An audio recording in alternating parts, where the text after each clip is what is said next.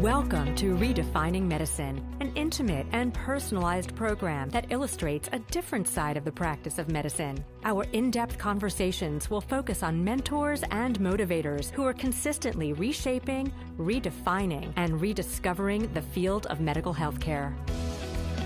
I am thrilled to welcome Dr. Kathleen O'Neil Smith, who has served on the faculty of both Tufts University Medical School and Boston University School of Medicine. Dr. O'Neil Smith is continuously dedicated to providing customized care to her patients, coupled with the most cutting-edge therapies in integrative health. Thank you so much, Dr. O'Neil Smith, for joining us today. I appreciate you being on our program. So nice to be here with you. Oh, thank you. So let's just rewind the tape a little bit and think back to what initially inspired you to get into medicine. Well, it wasn't that I ever thought I was going to be a doctor. I didn't grow up thinking I was going to be a doctor, but I was really into athletics and really appreciated the human body and how it functioned from high school, for sure, and absolutely wanted to explore optimum performance and athleticism young. And so I spent most of my time in the athletic world teaching science and physiology and biology in high school, and then coaching rowing. That was really what inspired me to be well. And once I finished with my rowing career, and I knew I had accomplished what I wanted to accomplish there as an athlete and as a coach, I then decided to figure out what direction I would go in, and medical school was the only option. And as a teacher at a local high school in Boston, I had many parents who were doctors, and they had encouraged me unequivocally and overwhelmingly to consider being a doctor. So you had the desire from day one to really get into an integrative approach? I did. It wasn't the approach you take, because once you go to medical school, right, it's certainly not learning about that. You're learning all about sickness. So learning about sickness was the path. And then throughout medical school, I ultimately did a year of pathology fellowship, 1 year in pathology, to try to really get into the body again and really understand the body from a sickness perspective, because ultimately I would have to address that in order to get it to optimally function. So from the very beginning, it was looking at how the body could go awry, what could go awry, and then how could I help it function optimally.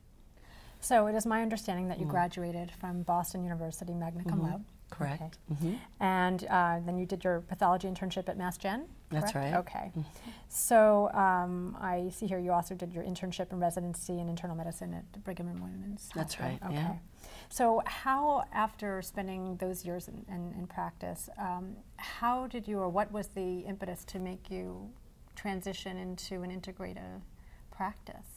Well, when I finished med school and went into my residency, I had 3 children under 15 months. Under 15 months? Okay, so there's a set of twins in there somewhere. There's a set of twins, okay. Exactly. So I had a boy, and then I had twins spontaneously. So I had to figure out how was I going to manage everything. So initially I did end-of-life care because people were relatively captive. They were very sick. I did palliative care, hospital-based, could work at any hour of the day, and also manage my own life, my own health, and my children as well, my babies, who were born quite premature. So it was they're fine, no issues, but it was just a lot of work.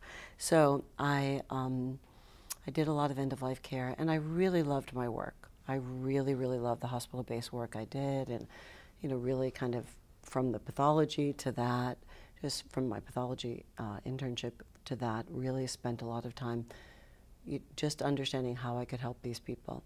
And ultimately, one thing that happened was I loved that work so much, I thought this is like a whole new industry. I feel like I'm on Mars every day when I go to work, and I feel like these people, they don't know how they got there. Something's got to give, and I've got to understand how can I help these people at the other end of things. This isn't the Olympics. This is the opposite of the Olympics.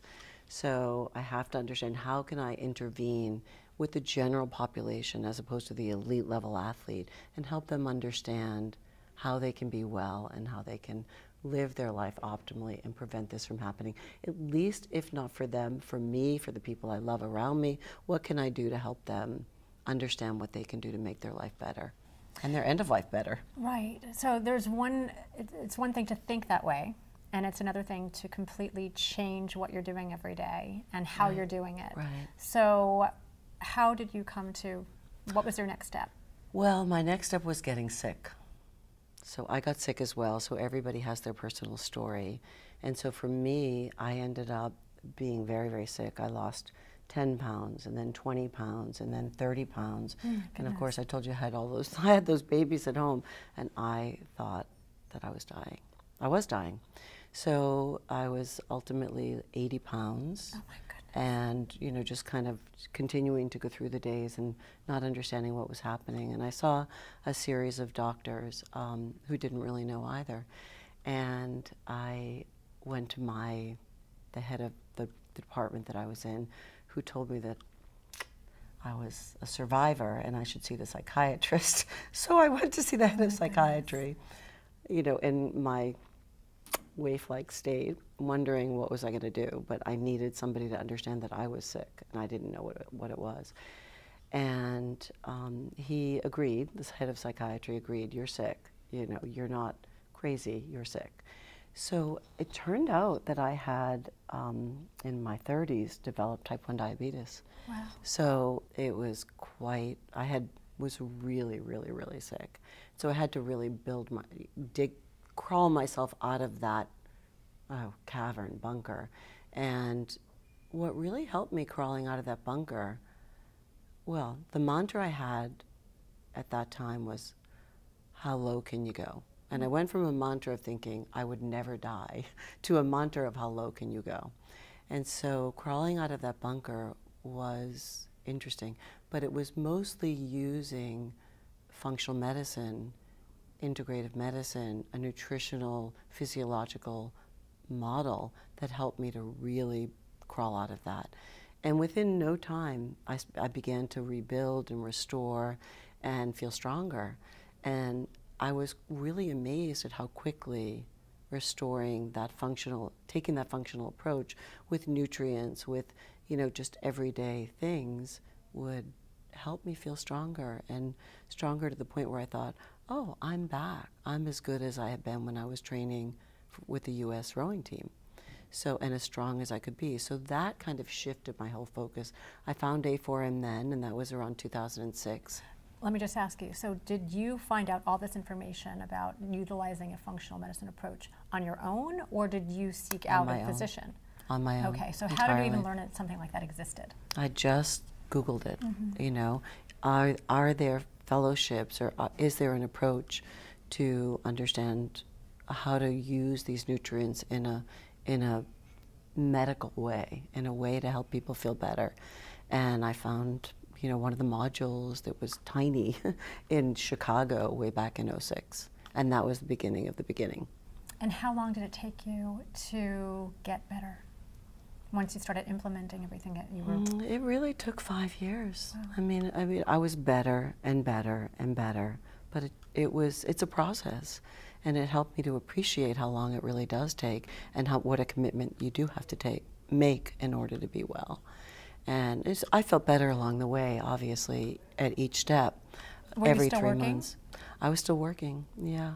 I took very brief windows of time off and reduced my schedule a little bit, but it took, I could work, yeah. So what was the feeling like of the frustration that you must have had with all the doctors that you had seen to try to get your own diagnosis? Here you are, an accomplished physician, and seeking out the best of care. You're in a city which has the best of the best. What kind of frustration did you have? Realizing that you should have. Type 1 diabetes is not a difficult diagnosis to make. how come it was so hard? Oh my gosh, I know. I still wonder. I really still wonder, because I was in endocrinology at the Brigham as a patient, and it was very difficult for them to understand that this could be real. And it was difficult for me to accept it as well, because I thought I had lived my life so cleanly that how could this happen to me, and the fact of how could if this could happen to me, what could happen to other people Was that it the didn't pay pregnancy attention. that turned? It was probably the pregnancy, but I think that was a major stressor, you know, in terms of many things that we now understand, the microbiome and metabolically, all of these other things. But I think that there was also, you know, there's a susceptibility, a genetic susceptibility, there's a major stressor, and then there's got to be another event. I mean, is it the microbiome? Is it an infection? What is it? I mean, who knows? It's multifactorial, and I don't really think it matters, because I think it gives me an appreciation, and it is my best teacher day in and day out of how to really, you know, come at a challenge that somebody has, a medical challenge that I have or a patient has, and just find the way to slog through that to get to wellness. And the fact that I could find my way through that, you know, using all of the principles that I learned at A4M, you know, with each module along the way. And at that point, there were only 4 modules, you know, and now I don't know how many there are. There are many, many modules that are amazing. But those 4 modules were the foundation for healing. And they continue to be the foundation for healing patients in my practice. So what period of time lapsed before you gave your notice and moved on from?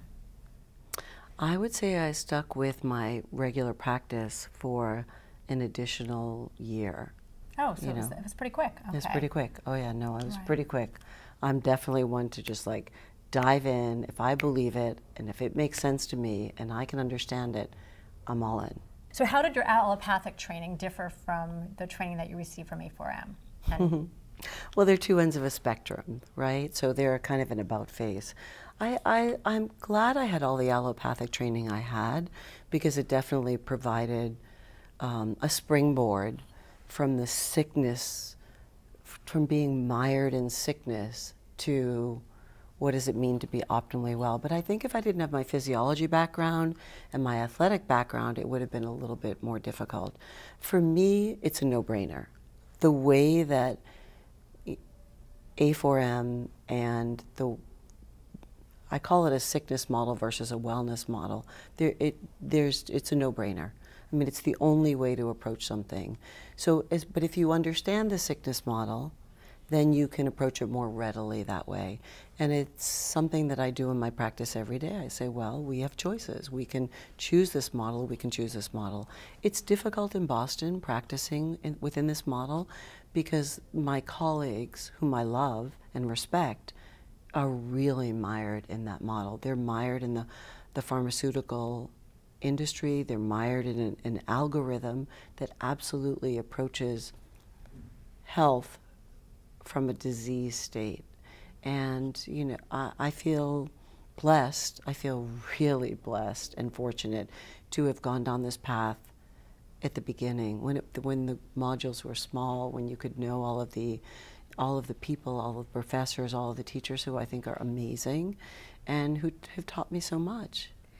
So have you received criticism from your peers? Oh, every day, every day. But no regrets? Oh my gosh, are you kidding?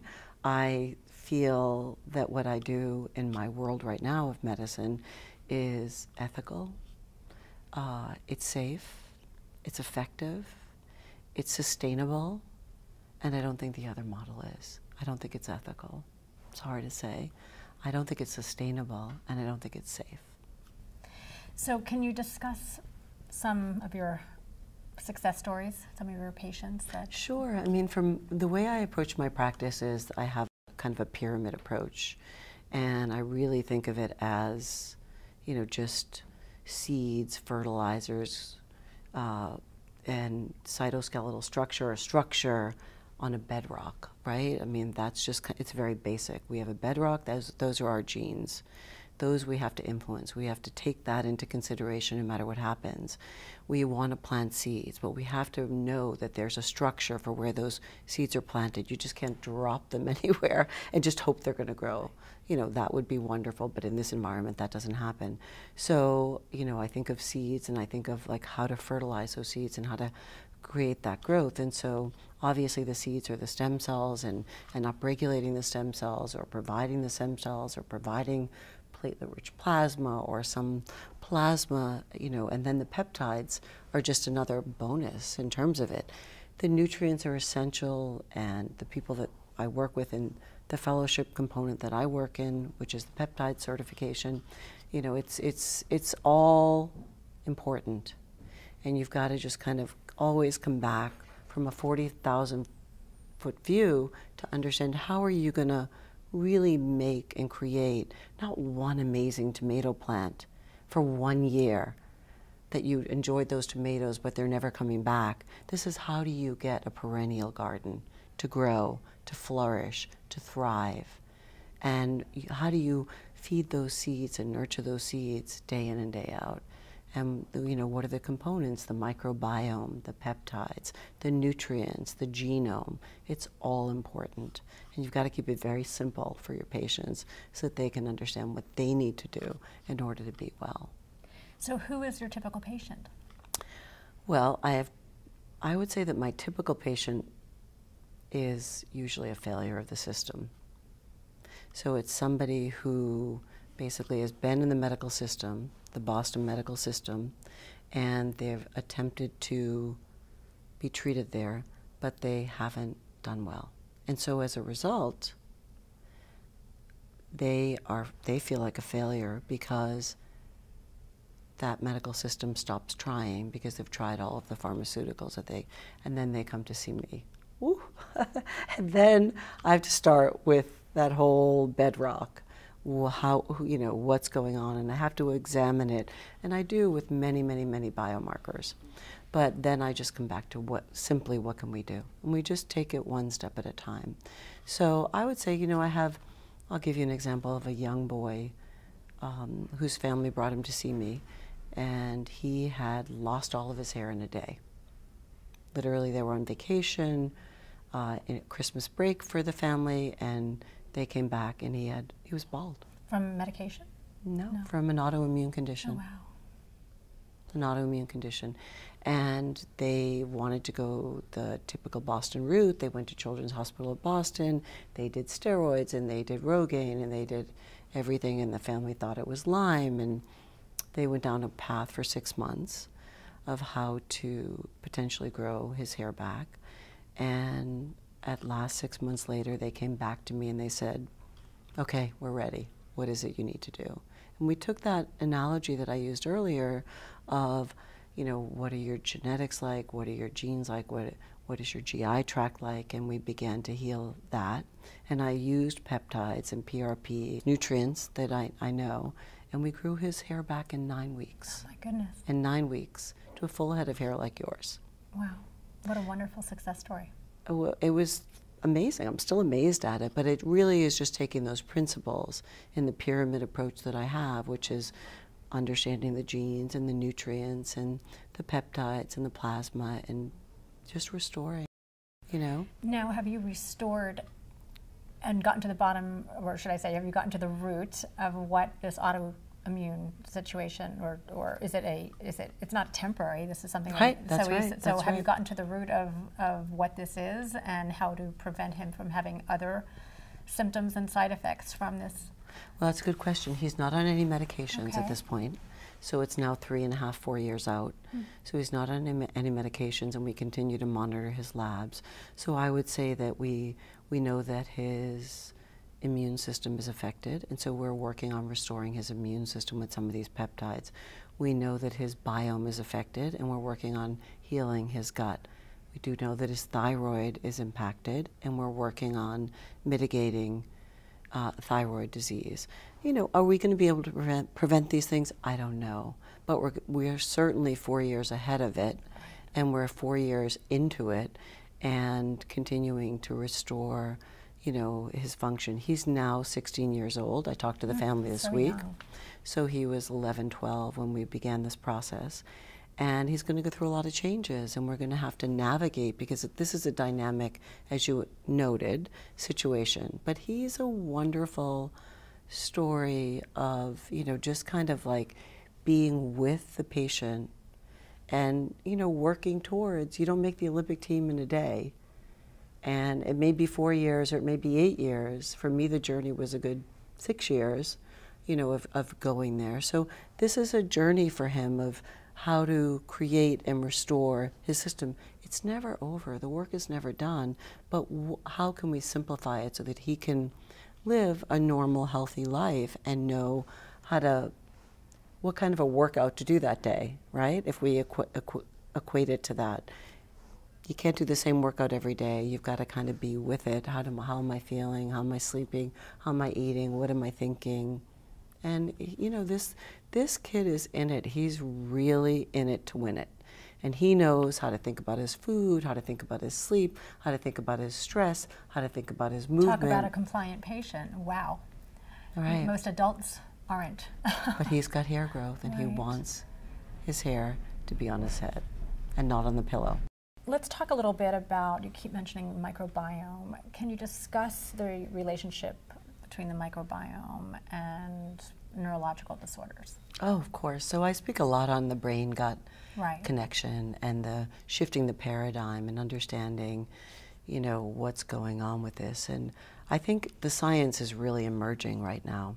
And I don't know that we know a lot. We do know that obesity is, I'm using these terms loosely, an infectious disease. And clearly that there are bugs within the biome when there is dysbiosis or disruption of the normal biome that are affecting our biome and that are affecting the genome of the biome, or the microbiome, which is the genes of the biome.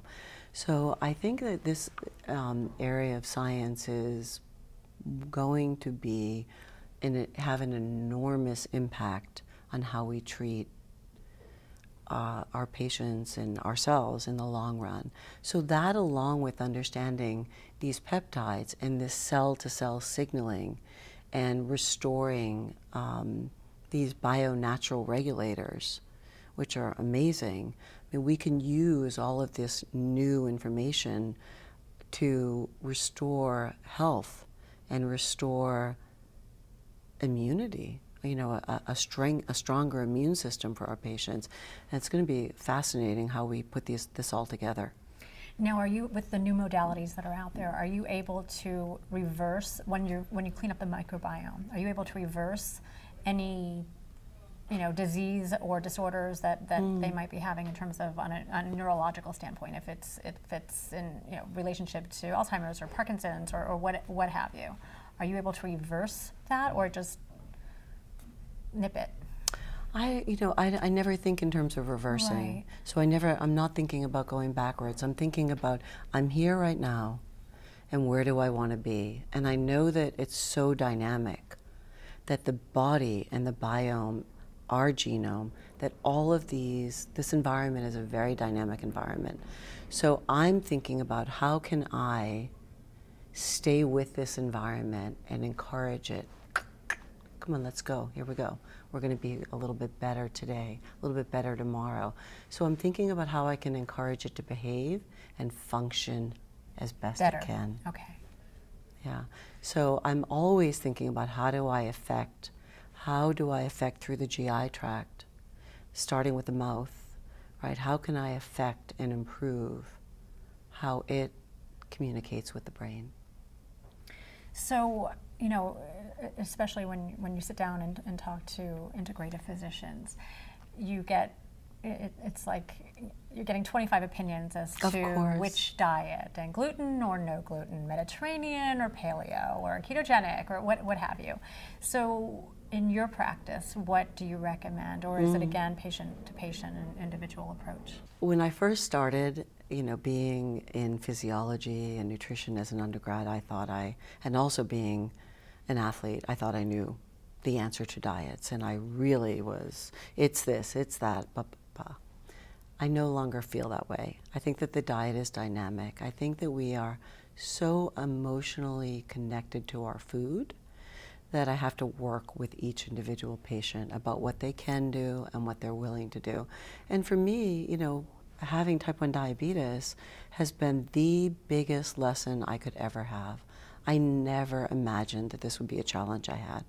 So I have to work with ketosis and carbohydrates and proteins and fats within my own diet, and I've learned so much that I never knew by having this challenge.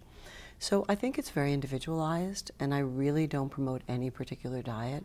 I work with the patient's food choices and connections and what makes them feel good and what doesn't make them feel good. And you test for sensitivities and things? In order to get them to understand that, I test for sensitivities. I use that information loosely. I do not think that gluten is good for anybody. I do not think that dairy is good for anybody, but I work with the individual to find out what will work for them, because we just have to start with small changes, and then we can grow and build on those changes. So this young boy who would come into you, is he not the typical patient, obviously, but in terms of the span of time that it takes to bring back that patient to optimal health, was that time period, those several months, was that the typical? Oh my gosh. Time period, or no? Well, he was brilliant. I think the younger they are, oftentimes, if they have something that they want badly enough, he wanted his hair, and he saw his hair come back. So if they want something badly enough and they get a result, they are going to be your best patient. The patient who is the old dog, it's really hard to teach them new tricks, and they are really wedded to what they believe. And I will say that most patients, when they come into the practice, they're telling me everything they do right, and they've read everything, and I do this and I do that and I listen. And then it's really a dance with them to have them be open and willing to make a change, because they really want to defend what they think they're doing. It's really interesting to me. It's very psychologically based, and I just kind of go with the flow with them in terms of trying to find out where we can make a change and what they're willing to do. So thinking back to when you made the transition, and if you reflect back on your career now, why is this field of integrative and regenerative medicine so important to you? It's the most important thing. It's really the most important thing, that we take a step back and we look at,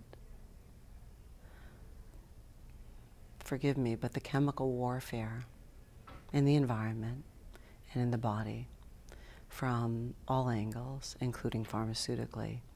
And I really believe that we have got to work with each individual patient that finds us to help them understand how they can be well and what they can do to be well, and to feed their bodies and to supply their bodies with the most optimal nutrients for functioning that are available to them today. So when you speak and you teach here at FAARM, what pearls of wisdom can you offer to your students that'll be in that classroom about whether they're new to FAARM, new to integrative medicine, or they've been here for years?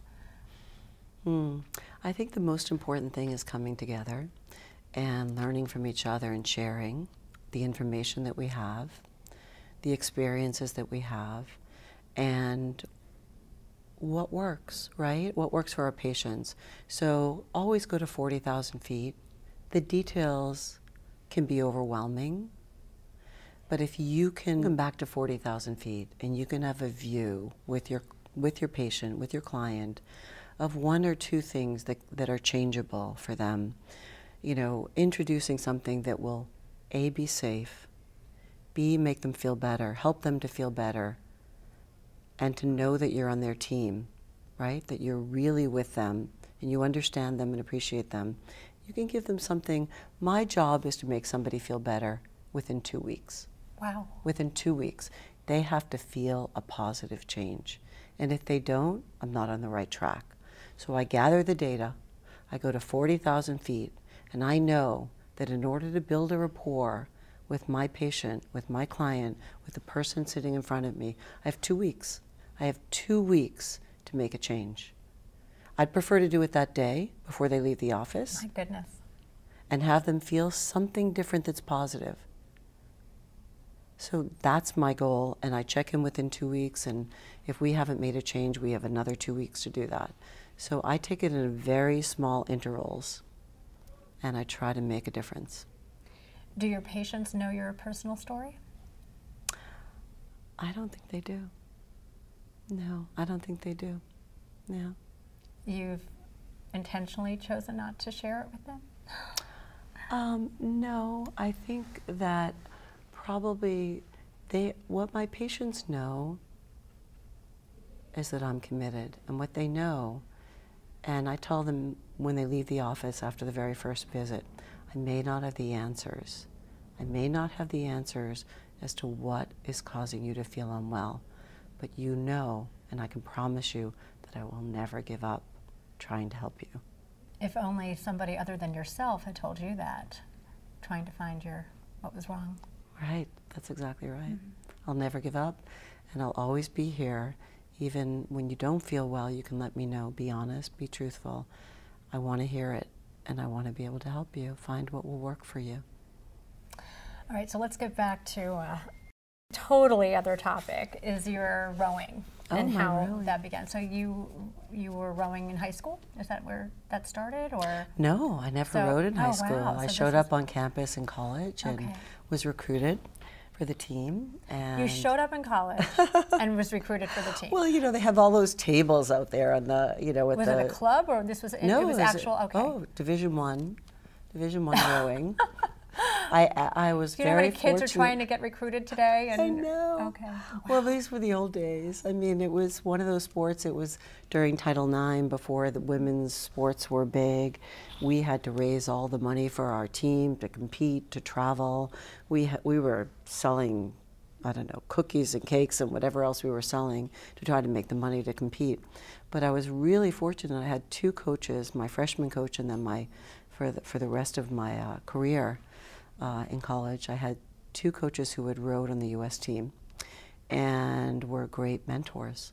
And they took me under their wings, and I was committed. And I think I had more notebooks from my daily rowing logs than I did from my courses, that I kept notes, rigorous notes of what I wanted to do in order to be better and in order to win.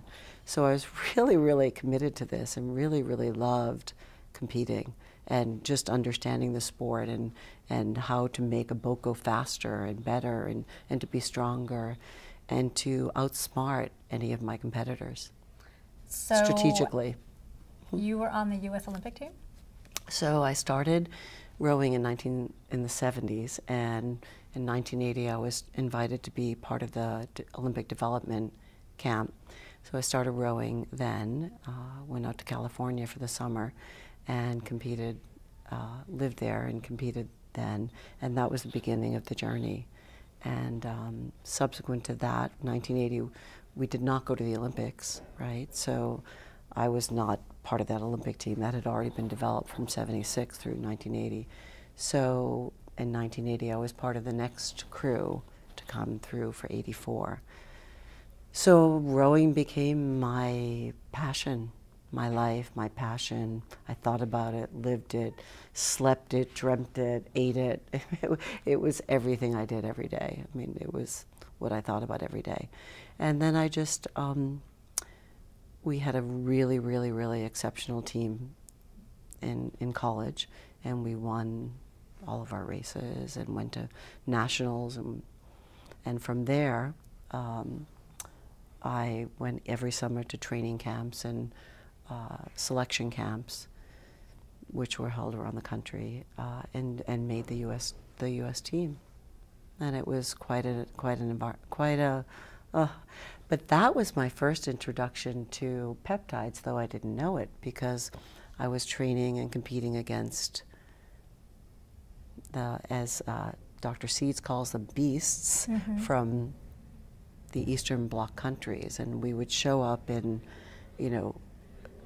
Switzerland or Canada or Germany to compete, and the women from the other countries were enormous.